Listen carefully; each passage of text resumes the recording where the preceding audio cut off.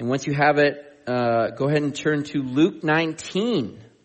We are going to depart from our verse-by-verse, line-by-line study that we normally are going through in the book of Acts. Seeing as how today is Palm Sunday, or the day we recognize when Jesus triumphantly came into Jerusalem, leading up to his death on the cross to pay the price for our sins. In the Gospel of Luke, where we're going to be in, this is the same Luke who actually wrote the book of Acts. It's one of the 4 Gospels included in the Bible: Matthew, Mark, Luke, and John. In all 4 Gospels, if I'm going to sum what they're about, they basically give an account of the life of Jesus. And gospel literally means good news, because that is what the life of Jesus is to anyone that chooses to listen and believe and receive him as their Lord and Savior. It's the best news you could ever receive. So up to this point in Luke 19, just to give you some background and know where we're at, Jesus had just got done correcting his followers regarding the true purpose of his first coming, as they were looking for him to come and establish his kingdom on this earth so that they could be freed of the oppression they were under by the Roman Empire. But as we looked at on Thursday night, a couple Thursday nights ago when we went through Daniel 7, Jesus did not come in his first coming to establish his physical kingdom on this earth. That's going to happen in his second coming, the next time he comes. But in his first coming, he came to allow us the opportunity to become a part of his kingdom, to pay the price for our sins, to meet the greater needs so that we could be saved and be a part of his kingdom. And so, knowing that he's about to leave his followers, he gives them this parable of a servant being faithful to their master. Basically, a master in charging them with some things to invest for him while he's gone.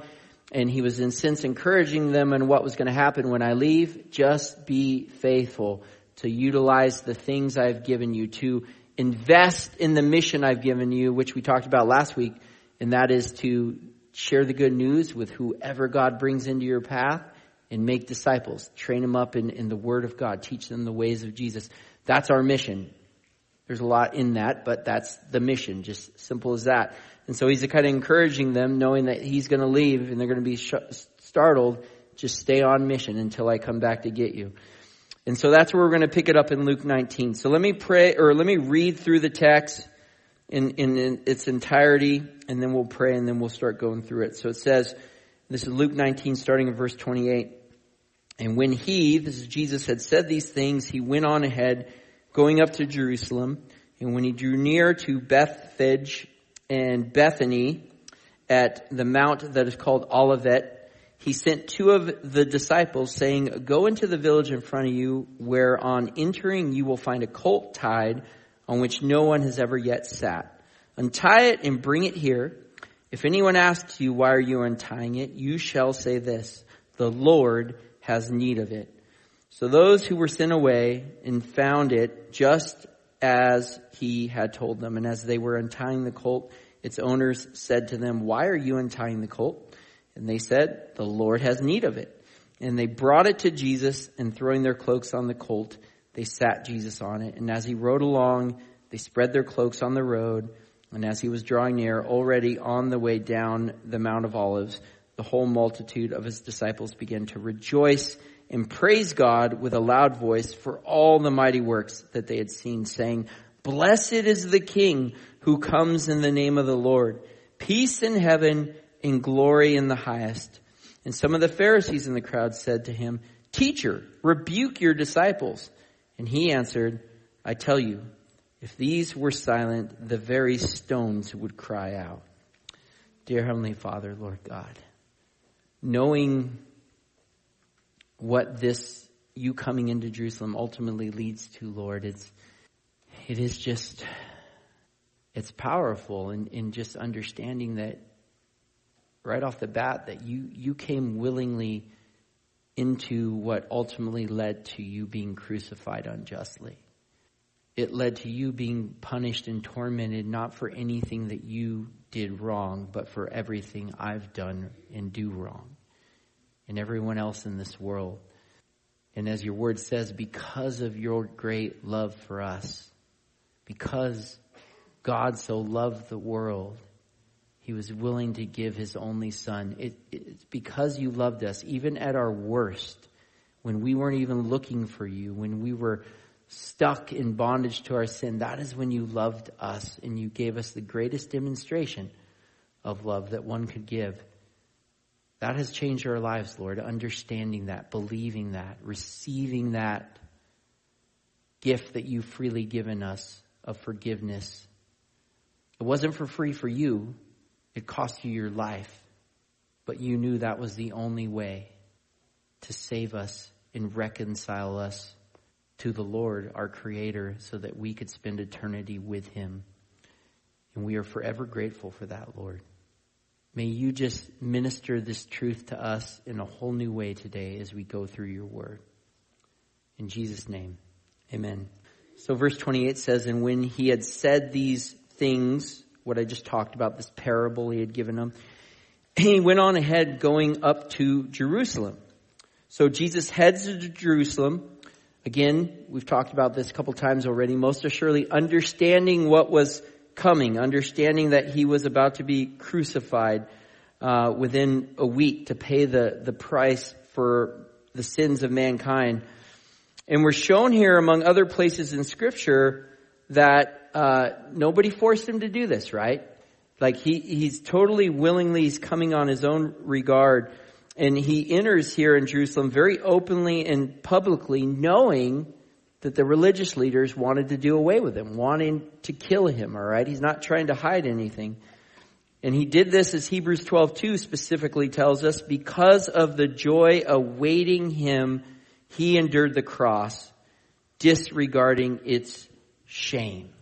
So that joy that was awaiting him was the fact that he knew that you needed to be saved and that you would believe and receive that free gift of salvation and be brought into a relationship. He saw that reconciliation in your life. And because of that, he was willing to endure what happened at the cross. Have you ever had someone in your life willing to suffer shame for you or potentially endure some type of pain for you on your behalf? Maybe emotionally, maybe physically. I can think of this instance back when I was in 8th grade. I just moved up to the Oregon area from California, and I was the new kid in school. And sometimes the new kid in school is the one that the school bully goes after, right? So the school bully came after me, and this popular kid, for no reason that I still understand to this day, but just for whatever reason, had compassion or care for me, stepped in and told him to leave me alone. And from that point on, that kid became a good friend of mine all through school. Because I was moved by that he cared enough to step in at the risk of him having to endure some shame, because we all know how school politics go. All right? If you stick up for someone that isn't necessarily part of the popular crowd or whatever, you risk losing your status or being made fun of yourself or potentially suffering harm at the school bully. But all those things set aside, knowing those things, he was willing to step in for me. And that compassion or that care moved me to I want to know this guy. I want to hang out with this guy. And he became one of my better friends.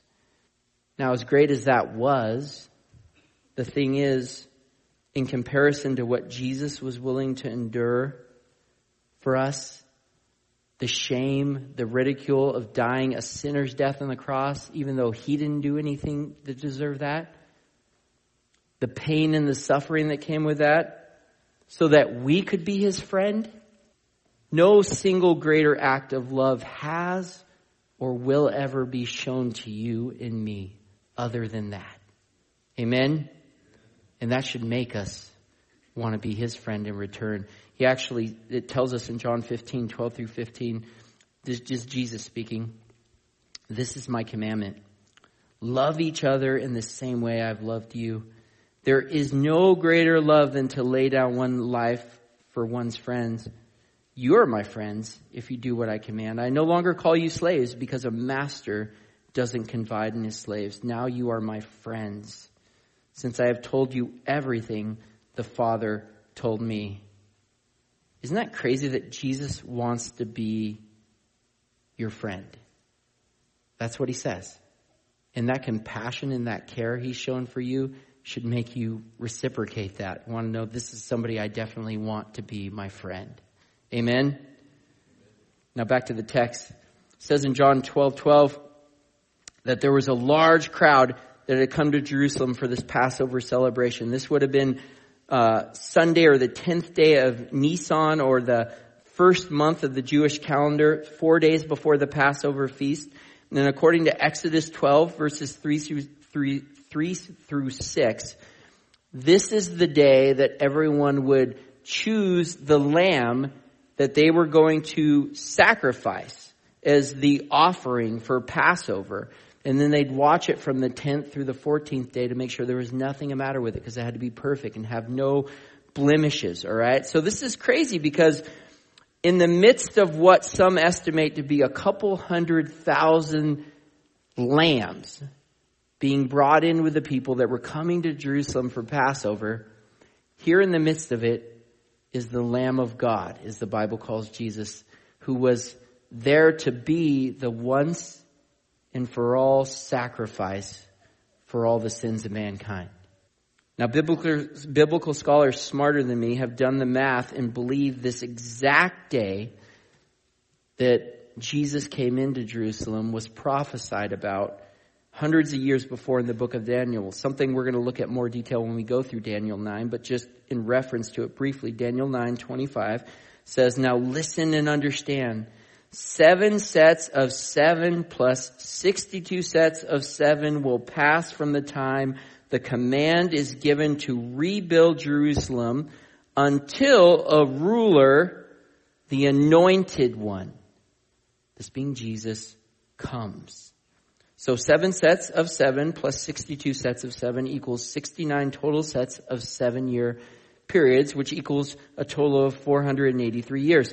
483 years from March 14th, 445 BC, which was the exact date that a lot of scholars believe that Artaxerxes, king of Persia, gave the order for the Jews to rebuild Jerusalem. In Nehemiah 2, it actually shows that total amount of years would be a total of 173,880 days, using a 360-day calendar year, which is what Israel used in Daniel's day. And that happens to land, that amount of days from that day that he made this decree lands on April 6, AD 32, which fits right in the time frame that this should all be happening. All right? Now, some people debate, what calendar year to use, or what the anointed one coming actually means. Does that mean Jesus being born? It means his crucifixion. And so there's different dates people kind of figure out, but in one way or another, most scholars agree that that is an accurate prophecy in Daniel 9, given hundreds of years before Jesus was even born. And that is further evidence of the validity of this book and it being like none others, because the Bible is the only thing that accurately has predicted the future over and over again, and will continue to do that as we get nearer to Jesus' return. Amen? So it says in verse 39, "When he drew near to Bethphage in Bethany, at the mount that is called Olivet," or this is the Mount of Olives, "he sent 2 of the disciples, saying, 'Go into the village in front of you, where on entering you will find a colt tied on which no one has ever yet sat. Untie it and bring it here. If anyone asks you, why are you untying it? You shall say this, the Lord has need of it.'" So Jesus sends a couple of disciples to go and get a horse or a colt that had never been ridden before, an unbridled colt that he said they'd find there. And I can imagine if I was in the disciples' places here, I'd have all types of questions. I'd be like, okay, well, where's there? And how are we going to know this is a colt? Is the owner going to be okay with us taking the colt? Why do you even need this colt? If it's never been ridden, is it even going to come with us? There's a lot of things that kind of just have that mentality of like, I don't know, Jesus, why are you wanting me to do this? That doubt. And we know from the other gospel accounts that this was a young donkey that Jesus ends up riding into Jerusalem to ultimately fulfill another messianic prophecy that was written hundreds of years before in Zechariah 9:9 that says, "Rejoice, O people of Zion, shout in triumph, O people of Jerusalem. Look, your king is coming to you. He is righteous and victorious, yet he is humble, riding on a donkey's colt." Now, a donkey wasn't typically used by men of war. They would often ride horses or basically walk on foot with their troops. Donkeys, however, spoke of peace and would often be rode by priests or people that came in the name of peace. Sometimes young colts also being ridden by royalty. So in doing this, Jesus was making a very clear statement here in that his intentions were not to come and militarily set up to come and conquer and establish his kingdom on this earth in his first coming, but rather that he came as the Prince of Peace, as he's called in Isaiah 9:6. Jesus' first mission, very clearly we know from this and other places in Scripture, was to create a spiritual kingdom with those that believed in him, that would receive peace with God through their faith in Jesus Christ and his sacrifice on the cross so their sins could be forgiven. And it's interesting to me here that Jesus makes this statement to his disciples to tell the owners of this colt that Jesus was in need of that colt. I mean, understanding who Jesus is, right? I mean, Jesus is the Son of God. He's equal with God. Does it make sense that God, being all-powerful and sovereign and control, really has need of anything? No, he doesn't, right? And obviously, I wouldn't think that it's because he needed it to walk that last little bit of distance. I mean, he had just walked from Galilee to Bethany, which is about 40 miles. So this last 2 miles shouldn't have really made a difference. But it makes you wonder, what is the reason that he needs anything? Why is he asking that?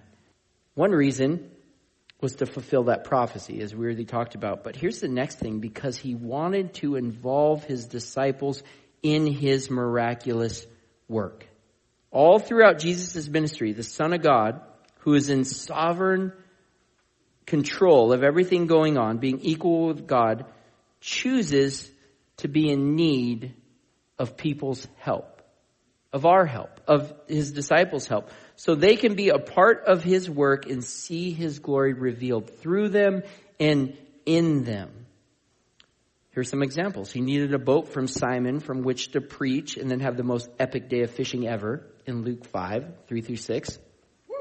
Yep, that's right. He needed 5 loaves and 2 fish from which to feed the massive crowd of 5,000 plus people in Matthew 14:16-18. Pretty sure that if he could have multiplied that to feed them, he really didn't even need the 5 loaves and 2 fish, but he chose to need them. He needed a room to celebrate Passover and share the Last Supper with the disciples in Matthew 26:18. He needed a tomb to be resurrected in, according to Matthew 27:60. Even though he was fully God, Jesus constantly chose to place himself in a position of need. And Paul tells us why in 2 Corinthians 8:9. He says, "You know the generous grace of our Lord Jesus Christ? Though he was rich, yet for your sake he became poor, so that by his poverty he could make you rich. Through him willingly setting aside his power and his privilege that came with his deity." Philippians 2:7 tells us that. It doesn't mean he wasn't fully God. He was fully God and fully man, but he set aside that power and that privilege that came with that to live as a man. And that ultimately culminated with him dying on a cross, because there's no way he deserved that.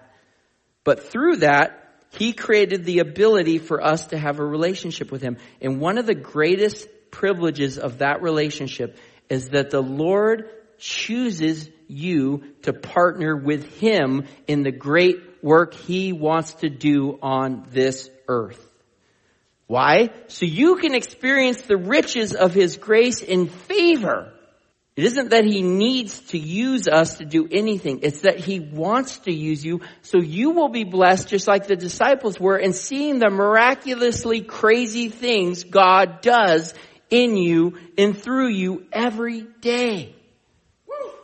Amen. Let me give you a crazy little example of this. I'm pretty excited about it. I'm excited when I see God do things. Aren't you? Yes. Amen. But on Wednesday morning, I'll just give you a little example. Wednesday morning, we have our prayer at 6:30. By the way, any of you guys are invited to that. We just start out the day with a simple time of prayer and worship at our annex in Warrenton. So usually I have a smaller crowd for that because it involves getting up early, and I know everyone can't really do that. But it's worth your time if you do. So anyways, we had a new woman show up, and I didn't recognize her. And it's really weird for someone newer that to show up to prayer first. That's usually something they start coming to church, then they come to prayer. But I didn't recognize her, and I didn't know as I introduced myself at the beginning, and she made it clear that she was somebody that had kind of grown up in church, hadn't been for a while. She had trouble because of her job getting here on Sundays, so she wanted to come back, and she shows up at prayer. And so this is somebody that probably hadn't been in church for a long time. So she joined us, we prayed for an hour and worshiped.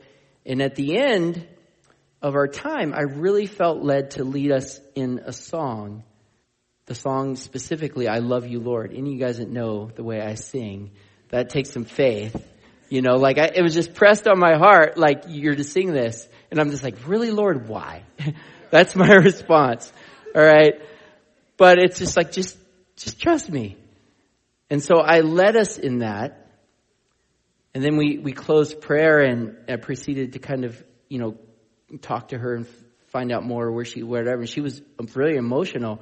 And she was just like, man, that song, this is somebody that's coming back to church. That song, that the Lord had you do that for me.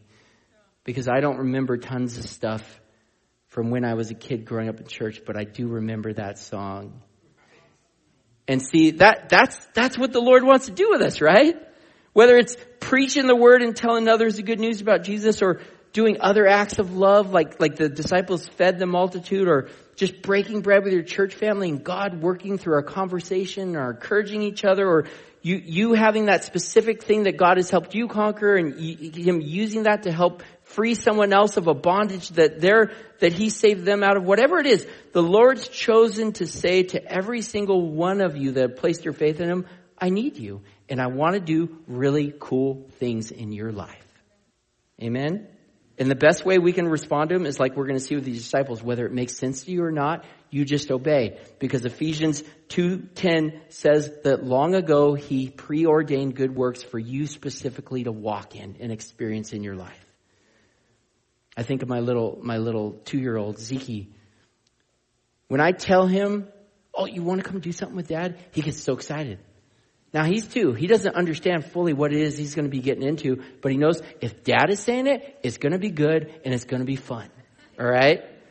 He loves it when I'm like, you want to come mow the lawn with Dad? And all he sees is like, that thing is loud. That looks cool. I don't know how it works, but I'm going to come and I'm going to push this thing with Dad. And he's not really doing anything, but he just has the time of his life. I'm just trying to keep him from going under it, I'm worried as heck. But he's having the time of his life. And that's kind of how it is with us. We don't need to understand. Just obey.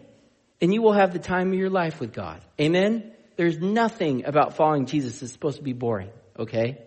Nothing. If it is boring, it's because we're just learning to have faith still and listen. If we listen and obey, it'll be the most epic thing you've ever experienced. Amen?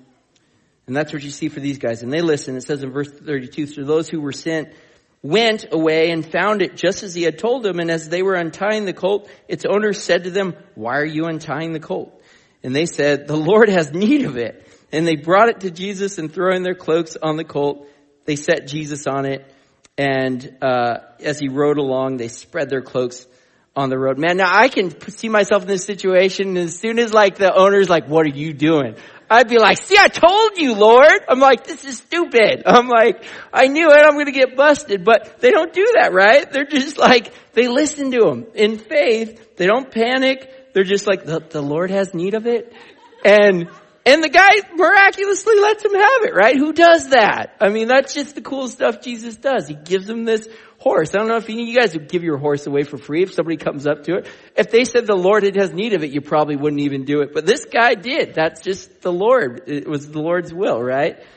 I think of like in the whole example in John 11, which I think is a really great one, where Lazarus has died, Jesus' friend, and his sisters are really upset, and they have all this faith in God or Jesus until he asks them to do something that makes no sense, right? Because he's like, roll away the stone, and Martha's like, he's gonna stink. I mean, he's been in there for 4 days.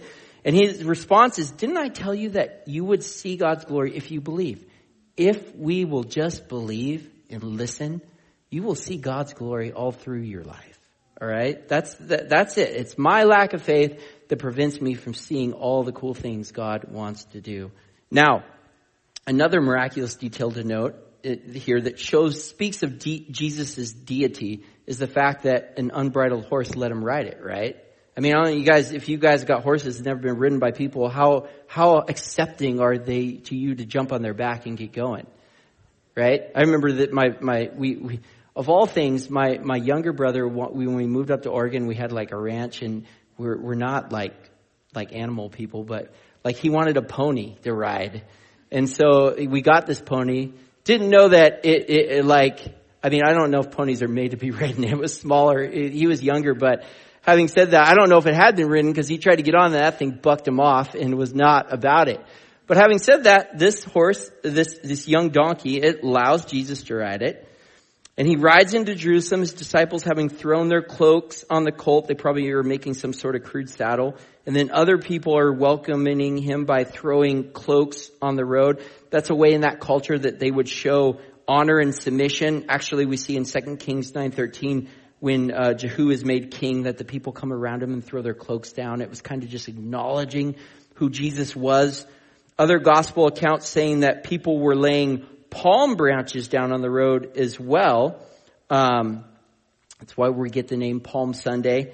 The palm tree, just some history on that being an important symbol of victory for Israel. Is, if you guys are familiar, when God delivers them out of Egypt, he gives them a feast to specifically remember that victory he gave them. What's it called?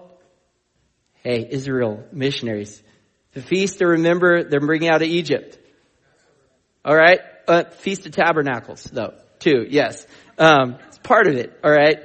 So that was a 7-day celebration. All right. And basically, are there young people in here? Well, maybe even some of your older people. Pretty cool, because you got to live in like makeshift forts for 7 days. All right. Because basically when they were brought out in the wilderness, they'd have to make like shelter.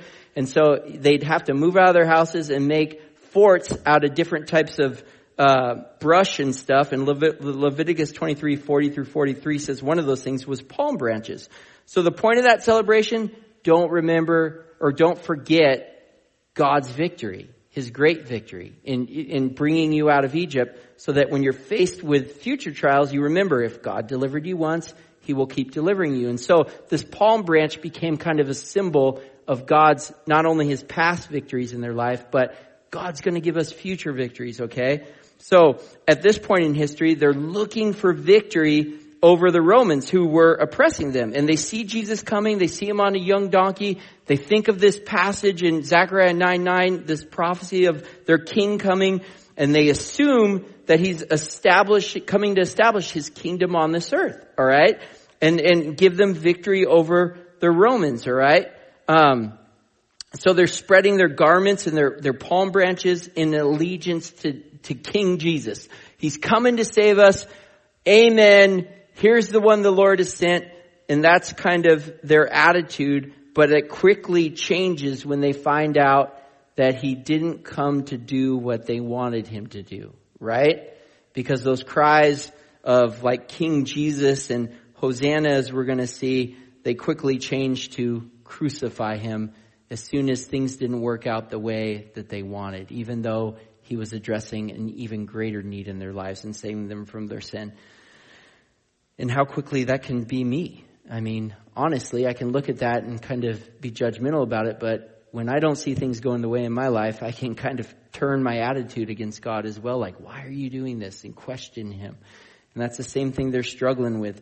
Now it says in verse 37, as he was drawing near, already on the way down the Mount of Olives, the whole multitude of his disciples began to rejoice and praise God with a loud voice for all the mighty works that they had seen, saying, blessed is the King who comes in the name of the Lord. Peace in heaven and glory in the highest.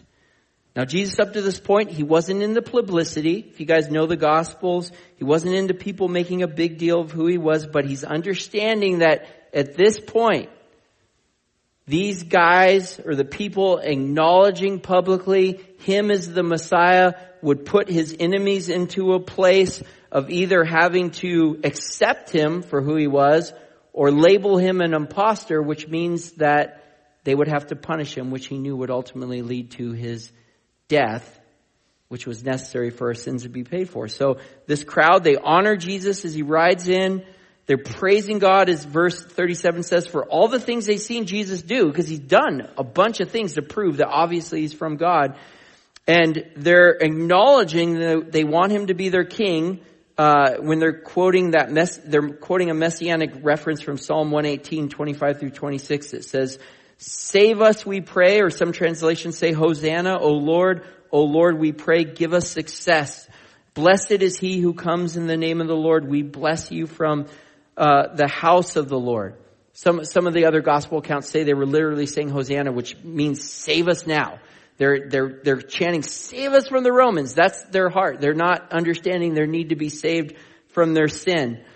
And this scene is very typical of how people would welcome like a victorious king and an army back from battle. Basically, when they were coming into town, they'd all kind of join, they'd praise them. Sometimes there'd be symbols of that victory, like palm branches and stuff. And they'd all come and they'd usually go straight to the temple, because whatever gods they worshipped, they would go to do a sacrifice for those gods to, basically thank them for giving them victory in the battle. And we know further in this chapter, we're not going to get to it today because we don't have time, but further in this chapter, Jesus does go straight to the temple. But he doesn't go to worship or do a sacrifice to himself. What does he do? That's right. He goes to clean it out, because the money changers there and the people selling sacrifices were ripping people off and hindering them from coming to God. And that is what Jesus is coming to Jerusalem to get rid of, this hindrance ultimately caused by sin. And so they were doing the very thing that God did not want them to do, and preventing people from coming to God. So he goes there and he sets that straight before he ultimately paid the price for sin, that got rid of any hindrance of going to God for anyone that believes. Amen. And it says in verse 39, and some of the Pharisees in the crowd said to him, Teacher, rebuke your disciples. And he answered, I tell you, if these were silent, the very stones would cry out. So the Pharisees, they don't approve, obviously, because they don't want Jesus to be accepted as the Messiah. So they don't approve of what's being said. They tell him, make your people stop. I like what commentator David Gusick had to say about this passage. His quote says, nothing tells Satan and his followers that they have lost like the praises of God ringing in their ears. Satan loses because when God's people are really worshiping, their hearts and minds are on him and not on sin, self, or Satan's distractions. And it says that in John 12:19, in John's account of this, that the Pharisees said to each other, there's nothing we can do. Look, everyone has gone after him. Or in essence, they understood, we've lost. Like, we've failed at convincing these people that Jesus is not who he says he is, that he's not the Messiah, that he's not the Son of God. And they realized that, which led to them having to go forward with their plan to get rid of him. And this response by the Pharisees is really interesting, because these are religious leaders that believed in God, right? They knew God's word. They wouldn't declare that God was like not real. I mean, they would have understanding about him. They know what God's word said. They knew all these prophecies. They had seen themselves these miracles Jesus did, and they didn't really deny them. They just didn't want to believe them. And so they, of all people, should have believed and acknowledge him as king. But the reality is it wasn't that they didn't believe in a coming king. They just didn't want him to be king of their lives at this point because they liked being king of their own lives. And that right there is a struggle that every single one of us should be able to relate to. When I talk to people that have a problem believing in the God of the Bible or God in general, there's a common issue I see. Some refuse to believe God in general, just that there is no God. It's what's called, what's the word I'm thinking for? Atheist, yeah. The agnostic was the other one I was thinking of. But atheist, somebody who doesn't believe in God in general. Despite what they say, because a lot of people say like, oh, that's just stupid. Like intellectually, it's not intellectual. It's moral that's causing their unbelief, because if they acknowledge he's real, that means they're responsible to answering to him. If there's a creator, then obviously whatever he says is right. And that means if I don't agree, I'm wrong. And that means that if I'm doing something that he says is bad, then I should stop doing it. And they don't want to acknowledge that because they don't want to stop doing it. All right? Even though that very thing is destroying them and harmful. That's why God's told them that, right? In essence, they want to be kings of their own life. Now, some say, well, I can believe in God, agnostic, but he's got to fit into the mold of who I think he should be. All right? Basically, in essence, he doesn't get to be the king and dictate their beliefs. He can be a part of their life, but they still get to rule themselves, as in their minds, I know better, or I know best. And here's the thing, that's not God, that's an idol. You're just making up for yourself who you think God should be, and that's not real. And here's the thing, just a logical point, any God that you worship, that you get to tell him who to be, he ain't worth worshiping. All right? If he's really God, then we should listen to what he says. And that's the only God that's worth worshiping, all right? And John talks about these things. He says in John 3:16 through 21, "For this is how God loved the world. He gave his one and only Son, so that everyone who believes in him will not perish, but have eternal life. God sent his Son into the world not to judge the world, but to save the world through him. There is no judgment against anyone who believes in him, but anyone who does not believe in him has already been judged for not believing in God's one and only Son. And the judgment is based on this fact. God's light came into the world, but people loved the darkness more than the light, for their actions were evil. And all who do evil hate the light and refuse to go near it for fear their sins will be exposed. But those who do what is right come to the light so others can see that they are doing what God wants." Amen. God did not come to judge anyone. On the contrary, he came to save everyone. And if you choose not to receive that, you're just bringing judgment on yourself. There's no reason for it other than loving that darkness. But see, God in his word exposes it what it is. It is darkness. It's evil. It is hurting you. It is hurting others. And God has brought his Son to show us that so that he can save us from it. Amen? So to truly be saved, or to truly understand Jesus, to truly be saved by him, it's not just about him being our Savior. It's also about allowing him to be our King. And here's the thing. Knowing how horrible I was at trying to be king of my own life, knowing how still horrible I am when I choose to do things that I think are wise, and I make stupid mistakes, and I have to pay the consequences for those, it should be an easy thing for me to acknowledge I need God, who is perfect and never makes any mistakes, to lead me and rule over me. That's not in a bad way. That's the only way that I can experience the blessedness God intends. And Jesus' response to these Pharisees is that even if the people stop praising him, he's like, here's the thing, even the rocks will praise me. Lots of verses in Scripture telling us how creation praises God. Amen? All right. Well, as the worship team comes up here, let me end on that thought. Let me give you this one last passage and we'll kind of sum up. John 1, 10 through 13 says, He, this is Jesus, was in the world and the world was made through him. Yet the world did not know him.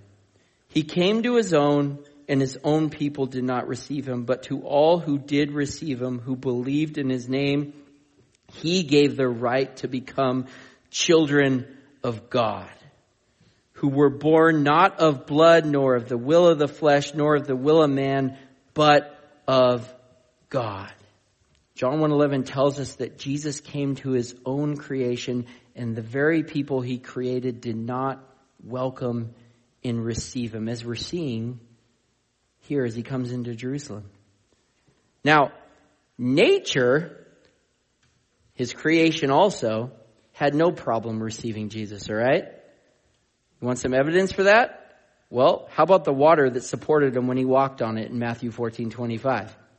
Or how about the wind and the storm in Mark 4:9 that toned it down when he said stop?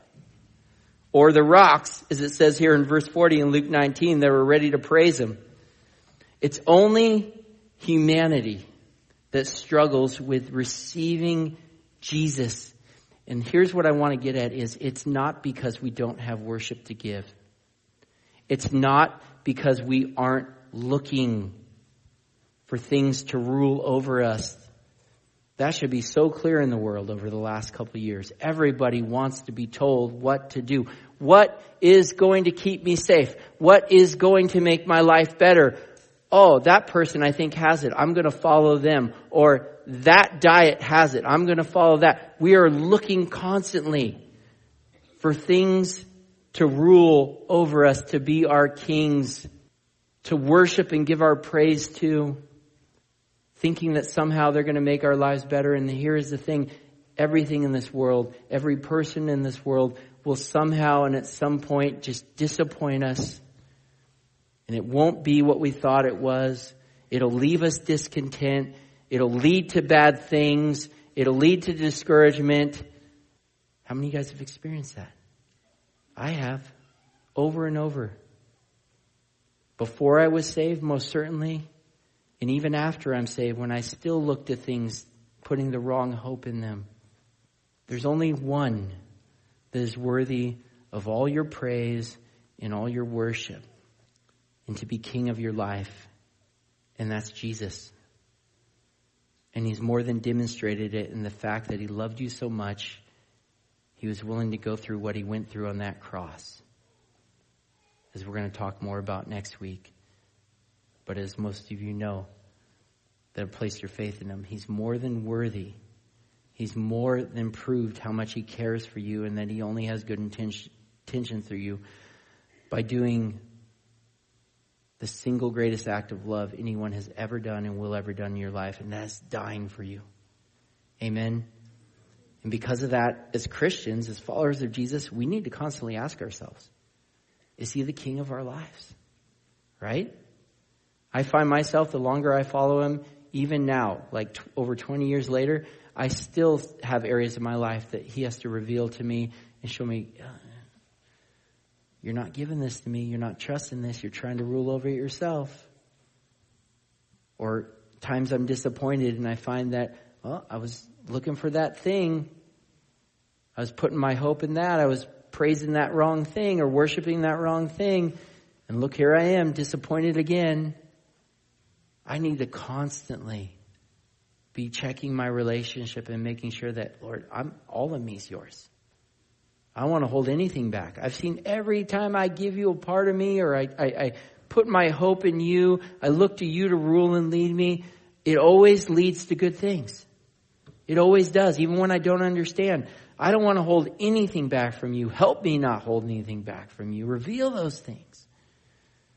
And for those in here that haven't made Jesus king of their life, maybe this is resonating to you. The Holy Spirit's just telling you, this is what you need. This is who you've been looking for. I agree with that, man. I'm sick of trying to rule my own life. I keep trying to do things that in my mind are the right decisions. They're for good reasons, and yet they never work out, or they never work out the way I want. And they always lead to disappointment. And it's because we can't rule ourselves. We weren't made to. We were made to have a relationship with God, our perfect Father in heaven, just as my kids need me to guide them through life, to look out for them, to take care of them. To an even greater degree, every single one of us needs God to do that. And Jesus made it possible so every single one of us could.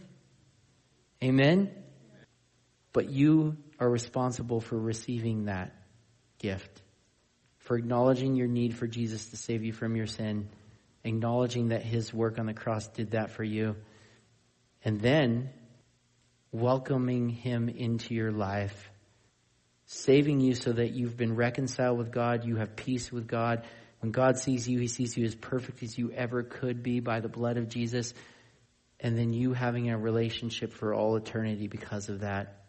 That's what God wants to do for you today if you've never received him. And so what we're going to do, we're going to spend these last moments. We're going to do one song, and we're going to have our prayer team around the room. And I'm going to encourage, if there's anyone here that needs prayer, if you're somebody that has not placed your faith in Jesus, over the last couple of weeks, we've had a couple people make that declaration. Actually, there was someone here last week. Remember, I kind of just said, hey, maybe the person sitting next to you really needs to receive the Lord. When we were practicing sharing the good news, there was somebody that really needed to receive the Lord. And they got saved. And they're part of our family. Amen? That deserves a round of applause. We're happy that they're part of the family of God. But in a room this big with this many people, there's probably additional people that need to make that. So come up and get prayer. We will lead you in a prayer. It's just between you or God, but that can be really hard in knowing what to say. And so let another believer rejoice with you. It says when somebody comes to faith in Jesus, the heavens rejoice. The host of heaven, everyone that's there with Jesus right now, all his angels are rejoicing every time somebody gets saved because they're part of the family. They're going to be there. So let us, as your church family, rejoice with you. Come up and get prayer. If you're somebody that resonates like, man, I am trying to be king of my life. I mean, I've placed my faith in Jesus and I want to be king of my life, but I'm struggling with this thing, and I understand it's because I'm trying to rule my own life. I'm trying to do what I think's best, and I'm trying to control things and manipulate things. And man, God has given me no reason to doubt that he only has good things. I want to hand it over to him. Come up and we'll pray with you on that. The rest of us, come up and get your communion elements, because after this song, we're going to take communion together as a church. I'll kind of lead us through that. That's something reserved for believers, because we're giving significance. We're acknowledging the work of the cross. So obviously, if you're not saved, you don't know how to do that. So the best thing you can do is get saved right now. Place your faith in Jesus, as I said, and then join us in remembering the cross. We'll do that together. So just grab your elements during this time and hold them, and we'll do it in between these songs. Dear Heavenly Father, Lord God, thank you so much for the saving work of the cross. Thank you for what you've done for us as it's already done. Lord, again, we are just humbled. We acknowledge that we were helpless apart from you before you came into our lives. I look at all the bad choices I made, even choices that I thought were good. I didn't want to make bad choices, but I was truly lost. I knew no better. I was one of those that was blinded by the darkness. My motives were wrong. My thoughts were wrong. I needed you to come into my life and give me a whole new understanding, to be the light, to expose the evil, expose the wrong things, to guide me into the right decisions, to help me understand your word so I knew what was good and right. And you did all these things. You do all these things now.